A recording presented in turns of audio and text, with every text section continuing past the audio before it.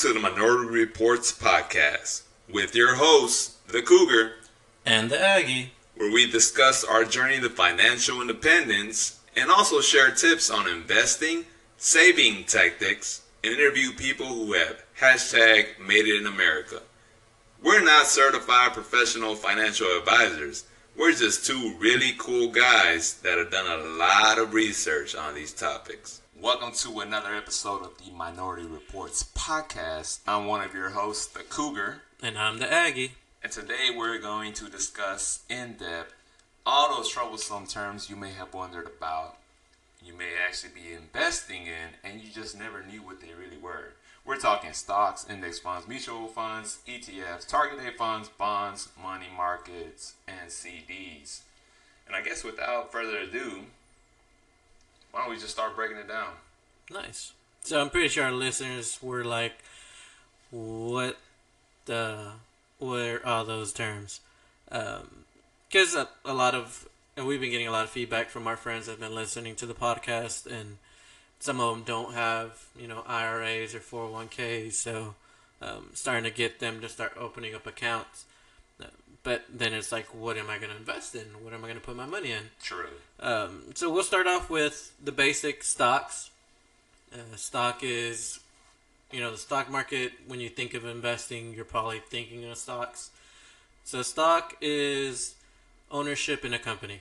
Okay. So Google, if you wanted to buy a share of stock, it would cost whatever the going price is.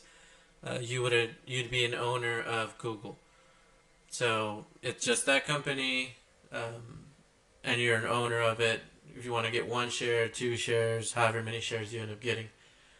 It's a good way to invest in a company, but ultimately you're putting all your eggs in one basket. Which is a risky situation. Correct. Because you never know what might happen. You think of all the people that had retirement companies or vehicles with Enron, and then they went bankrupt, and you can imagine all of their savings and investments all down the drain because the company went bankrupt. Which I guess brings back something you may have heard about diversifying your portfolio, and that's what the Aggies is talking about. You don't want to ever have all your eggs in one basket. Correct.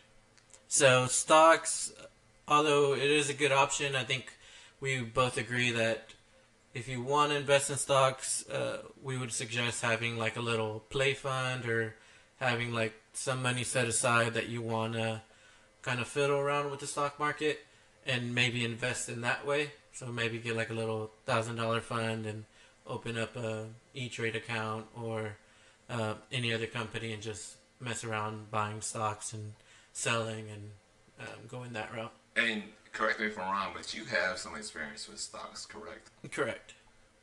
How did that go? How was that for you? It was good. One of the recent ones was Nintendo. Yeah. So whenever, because I knew they were coming out with the new Nintendo small console that they're coming out that keeps selling out everywhere. The Switch or something? Yeah, no, not that one. Show my age. The Super Nintendo, the little console, like they redid. They're bringing back the Super Nintendo. You didn't know that? No. Where have you been? Under a rock.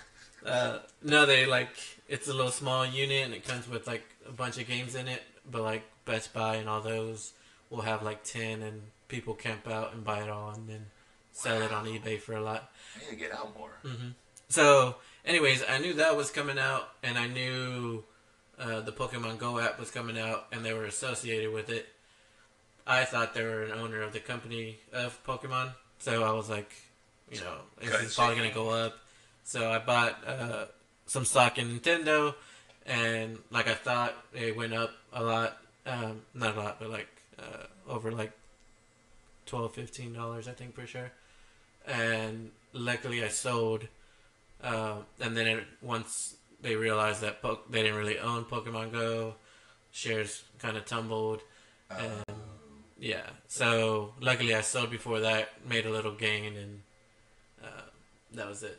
But then one thing with stocks is you have to pay commissions when you buy and sell. So that eats off some of the profit, and then you pay short capital gains tax if you don't hold it for longer than a year.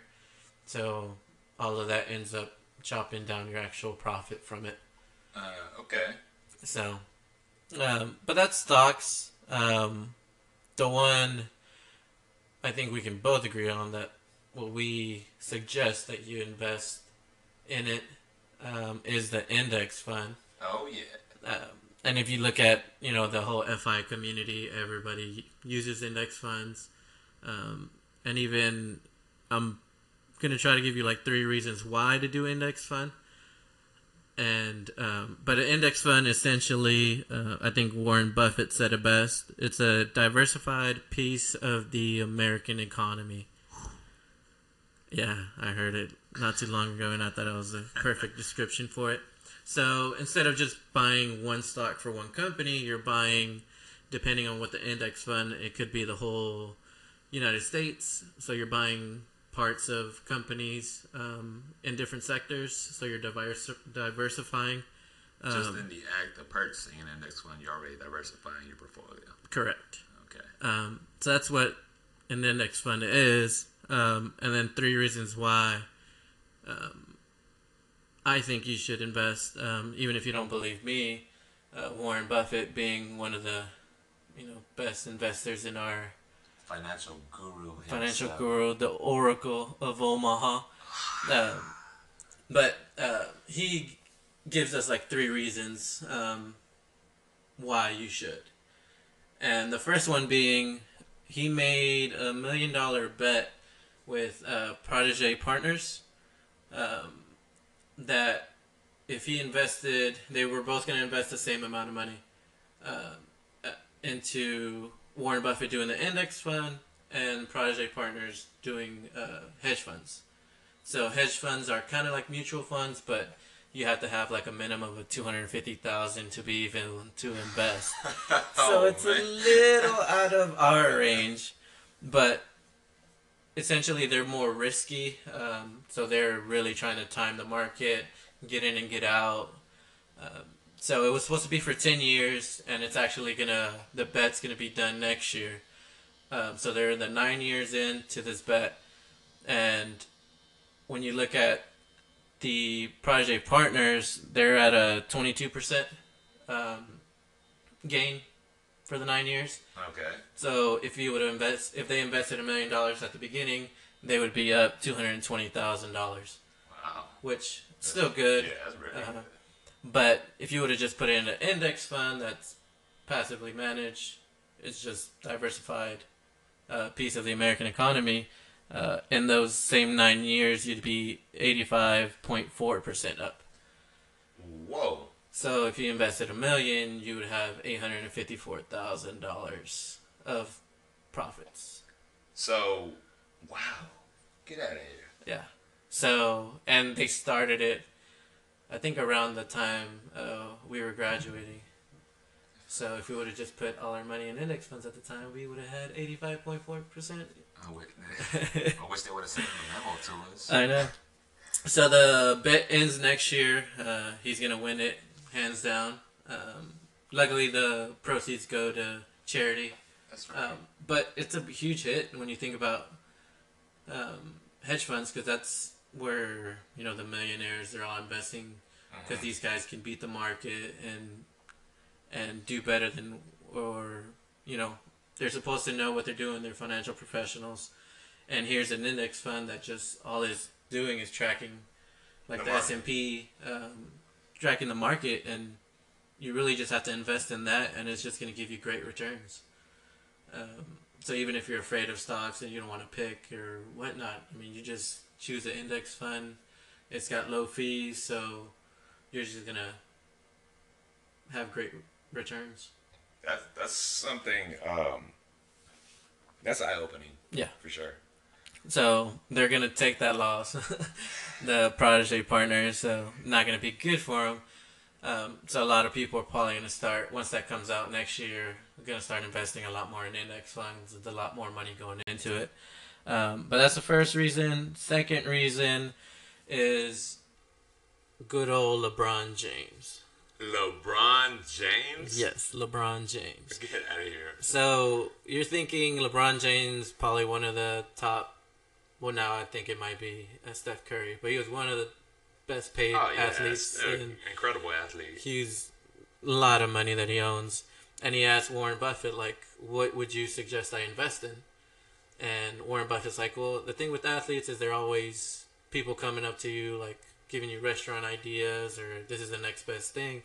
And Warren Buffett basically said, just invest in an index fund. And LeBron James actually followed through with that. Yeah.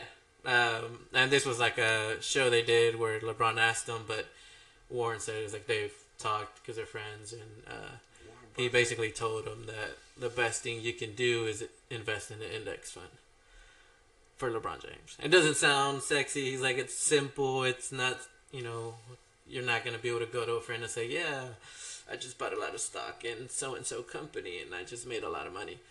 It's you can't. It's going to be index fund. You're going to get money back. You're going to get profit gains, but it's just not sexy. But it's going to make you money, and that's all that matters. Thing, right? And then the last thing is, obviously, Warren Buffett has over, I think in 2014, he was like $74 billion in his estate. And he's probably one of the greatest investors of our generation, like we mentioned. And he's obviously older. He may pass away soon. And they asked him, like, what are you going to do with all that money? And he basically said he's going to give a lot to charity. Okay. But whatever's left, he's going to put in an index fund and have that just keep growing. Because he thinks that's the best investment you can do, is putting it in an index fund. That's cool. So, even if you don't believe us, Warren Buffett is going to put all his money in index funds. What was that you called him? The Oracle of Omaha. The Great Warren Buffett. So, yeah, that's index funds. That's what we do. Luckily, my 401k provider has the Vanguard index fund in it. So, the more we did research on this, now I had like 4 different funds I was doing. Now I'm probably going to put most of it all into the Vanguard index fund, and then my IRA follows an index fund as well. So that's you bring up a good point. I kind of did the same thing as we were doing more and more research into this. I started out the year investing in I think maybe 6 or 7 different investment options, and I think it's 4. Mm-hmm. But most of it is being allocated to index funds, which I guess that ties into the next topic, mutual funds. And so the Aggie kind of mentioned passive versus actively managed. Passive is when it just kind of just sits on its own. It's basically doing what the market does. Mm-hmm. No one's really looking over it, making decisions on it, trying to beat the market. It's just a representation of the market. Actively managed is where you do have someone and their team of researchers, and they're making decisions trying to beat the market. Now, the example that the Aggie gave, the index fund was beating out protege partners. But that's what essentially what mutual funds are. Kind of similar to an index fund. It allows you to pool your money with a lot of other investors to be able to have professional help, professional guidance. So they are actively managed. So like a financial, certified financial advisor. Yes. So then basically he's in charge of the money, and a lot of people put their money in to make like a $10 million fund, and then he buys stocks, he does whatever he thinks, and whatever he thinks is going to be better, trying to beat the market essentially. Mm-hmm. And I guess which as we know, and we've mentioned in our previous podcast, not a lot of people are able to beat the market. That's true. I mean, not a lot of people, and you gotta imagine somewhere out there there's someone who is overseeing these funds and is making a killing. And Ray Dalio, Warren Buffett, some of these guys. But that, in a sense, is a mutual fund. You're pulling your money with other investors, making it mutual. That's how that works. Yeah. And I guess the next topic would be ETFs. Maybe you're thinking, what is an ETF? What is an ETF? An exchange trade fund. Mm. Because it is traded on the stock exchange. You see that? Mm-hmm. So an ETF is a fund that behaves like stock. Okay. So I guess the easiest way to break this down is with an ETF, you're buying like a basket of, say, bonds or any mutual funds, stuff like that, other securities, and then you're buying like a share. Okay. And you can buy and you can sell anytime that the stock market is open. So the moment, say, there's an increase in price and you're like, boom, I'll make a killing, you can sell right there. And the moment you make that order to sell, you basically get your money then and there. Mm-hmm. How that differs with, say, like an index fund is, an index fund is valued at the end, at the closing of the stock market. ETF is any time that the stock market is open. That's when you can buy or sell. Gotcha.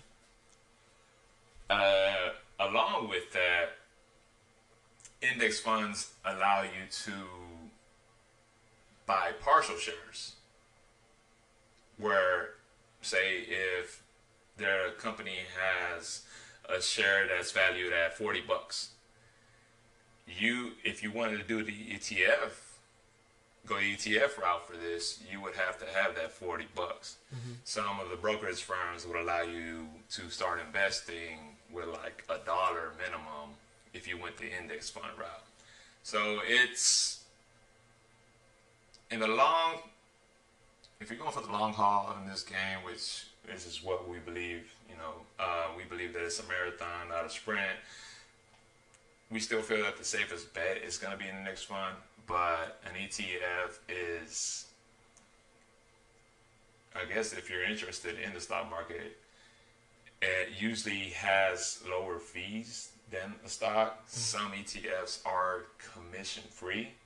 A lot of them still, you still have commissions, but some of them are commission free. So it would be a good. What do you mean, like commissions? Like when you mentioned about the stock market, how you had to pay commissions on, when you buy and you sell. So some of the ETFs are commission free. Okay. So I think it would be a good place to get your feet wet in terms if you want to start getting into that. But that's pretty much ETFs. Yeah, and so the next one is a target date fund, which actually my employer not too long ago sent out an email saying that if you were like starting the company or if they're going to start doing the match, that they're going to put everybody in a target date fund unless you change the elections that you choose. Which in theory, target date funds are a good option. Let's say your retirement year is going to be 2050. So there's a target date fund that's, whatever the target date fund, 2050 for that year. So you're going to retire at 2050. So this fund is going to change its allocations throughout. It's like when you get closer to retirement. So usually all of them are going to be 90% stock, 10% bonds at the beginning. And then once you're like 25 years away from retirement, it'll start increasing bonds and decreasing stocks. So if you're one of those you just want to invest and don't really want to focus on choosing an index fund and choosing this option versus that option. Target date fund kind of does it for you. It's almost like a set it and forget it kind of deal.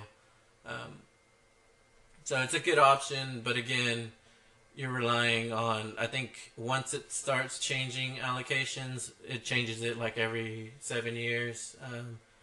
So depending, you might be in a recession and selling stocks, and you might have to take that loss.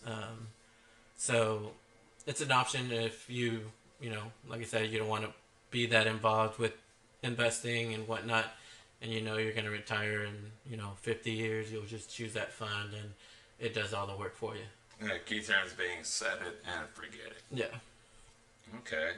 So that's a target date fund. Next on our topics of discussion is the bond. What is a bond? A bond is basically kind of like a loan where you're the bank. So you purchase a bond, and I guess bonds have typical returns that are probably around 4, 5, or 6%. Then you got to account for inflation, right? So typical inflation in a year is probably 2 or 3%. So your return really on a bond is probably about 2, 3, or 5, 4%. Sorry. So what it is, it's like you're purchasing this bond, and I guess some of them are considered to be very safe in the terms that hey, for sure, you invest $1,000, you're gonna get a 2, 3, or 4% return. That's for sure gonna happen. But not all bonds are safe. Some bonds can be pretty dicey in a sense. And it all just comes down to, in a sense, like lending. Like if you lend money to somebody, if you really trust them and they're good on their word, then the return you're going to get on that is going to be lower than those that maybe you don't know this person that you're lending to. Maybe you don't think they're going to pay. If they do end up paying you, then those bonds are going to offer higher returns. But it is an option if you feel like the general market itself is too volatile. Like if you're like, hey, I'm not sure if I want to invest in this market. I kind of want some degree of certainty, even though nothing is really certain when investing. But hey, I want to go with a safe option. Bonds would be your go-to in that sense. So you're getting better returns than just having your money in a savings account. Yes, definitely. Okay. 2, 3, 4%. I think that kind of brings up another topic of the beginning, like the stock, index fund, mutual funds. You've got 2 stages of your life, I guess. There's wealth preservation, and then when you're trying to grow wealth. So we always say index funds or stocks or whatever it want to be, those are going to give you higher returns because they're more risky. But you're getting more return. You're building your wealth. So as you start getting closer to retirement, obviously you don't want to risk that much. So like you said, you want more certainty. So you're trying to preserve the wealth that you've created, and that's where bonds come in. Good point. So that's kind of the idea, because you're thinking, 2-3%. Why would I do that if I can make a lot more in stocks? But we could have a crash, and then you're close to your retirement, and you just lost half of your savings. True. So it's just the option, like you said. We always say diversify, and you want to preserve the money you've made. You don't want to lose it all at the end. So that's why it's a good option. Bonds as well. And you mentioned savings, mm-hmm. and the next topic is money market. Yeah. So money market is a way, almost a better way to have than a savings. You get at least it's around 1% money back on it, but it's somewhere you can put your money if you don't know where you want to invest yet. Like when I opened up my IRA, I knew the fund I wanted to put my money in, but they had a minimum of 10,000 before you can start. So my money was in a money market while I accumulated the 10,000. And you have access to this. Yeah. So if you needed to take it out or put it back in, you can use a money market. So again, it's going to give you better returns than having a savings account, but it's only like 1%. So if you're eventually going to put it in stocks, obviously it's better to put it in an index fund for higher returns. But if you're in that stage of, you don't know what to do, or even if you had like a 6-month, emergency fund, instead of having it in the bank, money market would probably be a safer, and you'd get more returns on it. And I think that's a great point. I mean, because maybe a lot of our listeners probably don't know about money markets, and they just, see, hey, savings account. It's my savings account. But as we mentioned, it basically is a savings account just with a better return. So if you have a savings account and you have a good chunk in it, maybe look at opening money market. And then a lot of banks have money markets, right? Yeah, the financial institutions have it. But like we mentioned on our previous podcast, if you're going to open up an IRA, you probably just want to go with whoever you're opening up your IRA and do a money market through them. All right. And I guess that takes us to our last one, which is CDs. Not like that mixtape that we're dropping, which is straight fire. More like a CD in terms of a certificate of deposit. It's basically a savings tool that some financial institutions offer, where they give you better returns than you typically would with a savings account. The biggest thing about a CD is the term length that you have to agree to. So with a money market, you can access your money at any point. With a CD, you can't. So if I want to place $1,000 in a CD, I come into an agreement with the bank saying, hey, I don't want to touch this money for maybe it's a few days, a few months. Yeah, I think it can be up to like a decade or so. Now, the longer that the money is in there, the more it's going to yield in returns. But again, it's money I can't touch. And if I do touch, then I get penalized. But that's what a CD is. And hey, maybe you have $10,000 or $20,000 you want to just set aside, just for whatever reason.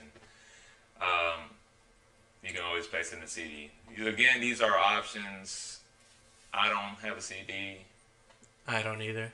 And so we would probably feel that if you have that money sitting, you might as well invest it in an index fund. But again, these are your options.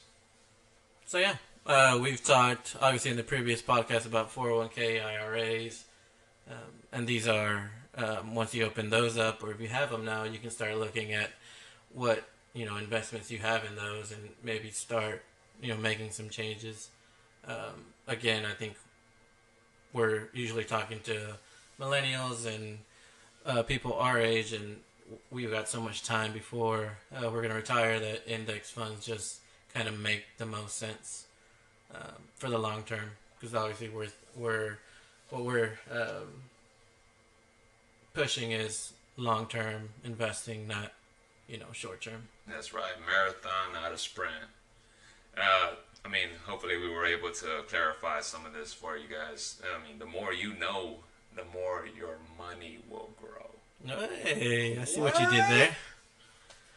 Okay. And something that the Aggie talked about was the fact that, hey, we started discussing 401ks, we started discussing IRAs, now we discussed all these options that you have available. But something we touched on our first episode was, about financial independence. We kind of went into what it meant to us and why we're doing it, but we never really went in depth.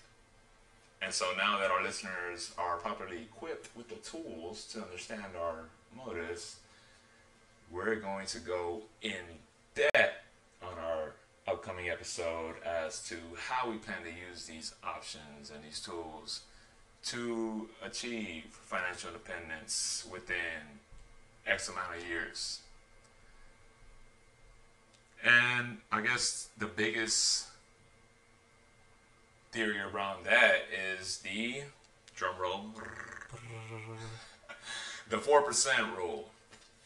Aggie, you want to give them a quick breakdown about the 4% rule, or do you want to just leave them on a cliffhanger? Kind of want to leave them on a cliffhanger so they listen and stay tuned for the next podcast.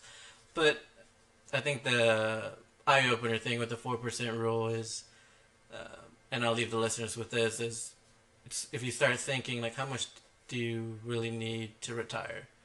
If you ask anybody, usually you're like, well, $7 million. Yeah, exactly. 10 million. You know, several millions or whatever it ends up being.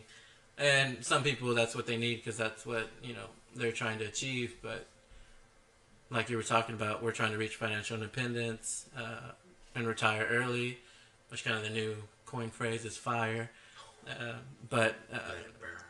So we're trying to reach that, and we don't need millions of dollars, not even like $900,000. But that's what the 4% is going to hopefully get you a number that you can try to strive for and really start thinking, like, how much do I really need to retire? Do I need to work for the rest of my life to be able to retire when I'm 65 and then start living life at that point in with $7 million. I mean, I was talking to the Aggie on this, but I love the cinema. I love to go watch movies. I'm a matinee type of person, so if they have a showing at 9 a.m., I'm there. Mm-hmm. And so I remember vividly one summer when I was in college, I was at the movies like 3 times a week at 9 a.m., 10 a.m., catching those shows. And you know who was in there with me? Who? The great elderly citizens of America, the retired ones. You know how much we spend per ticket? How much? $5. So, do you really need 7, 8 million to retire? But stay tuned for that. And before we go, thank you for listening as always. I'm one of your hosts, the Cougar. And I'm the Aggie. And it's time again for some financial words of wisdom from Mr. Aggie himself. Take it away. And it's not really me. I'm just reading quotes. But since he was the main topic on today's podcast, Mr. Warren Buffett. The Oracle of Omaha. We got a quote from him, and we were reading a couple that he had, and this one kind of hit us, so hopefully it'll hit our listeners as well. So it takes 20 years to build a reputation and 5 minutes to ruin it. If you think about that, you'll do things differently. Till next time, have a good one.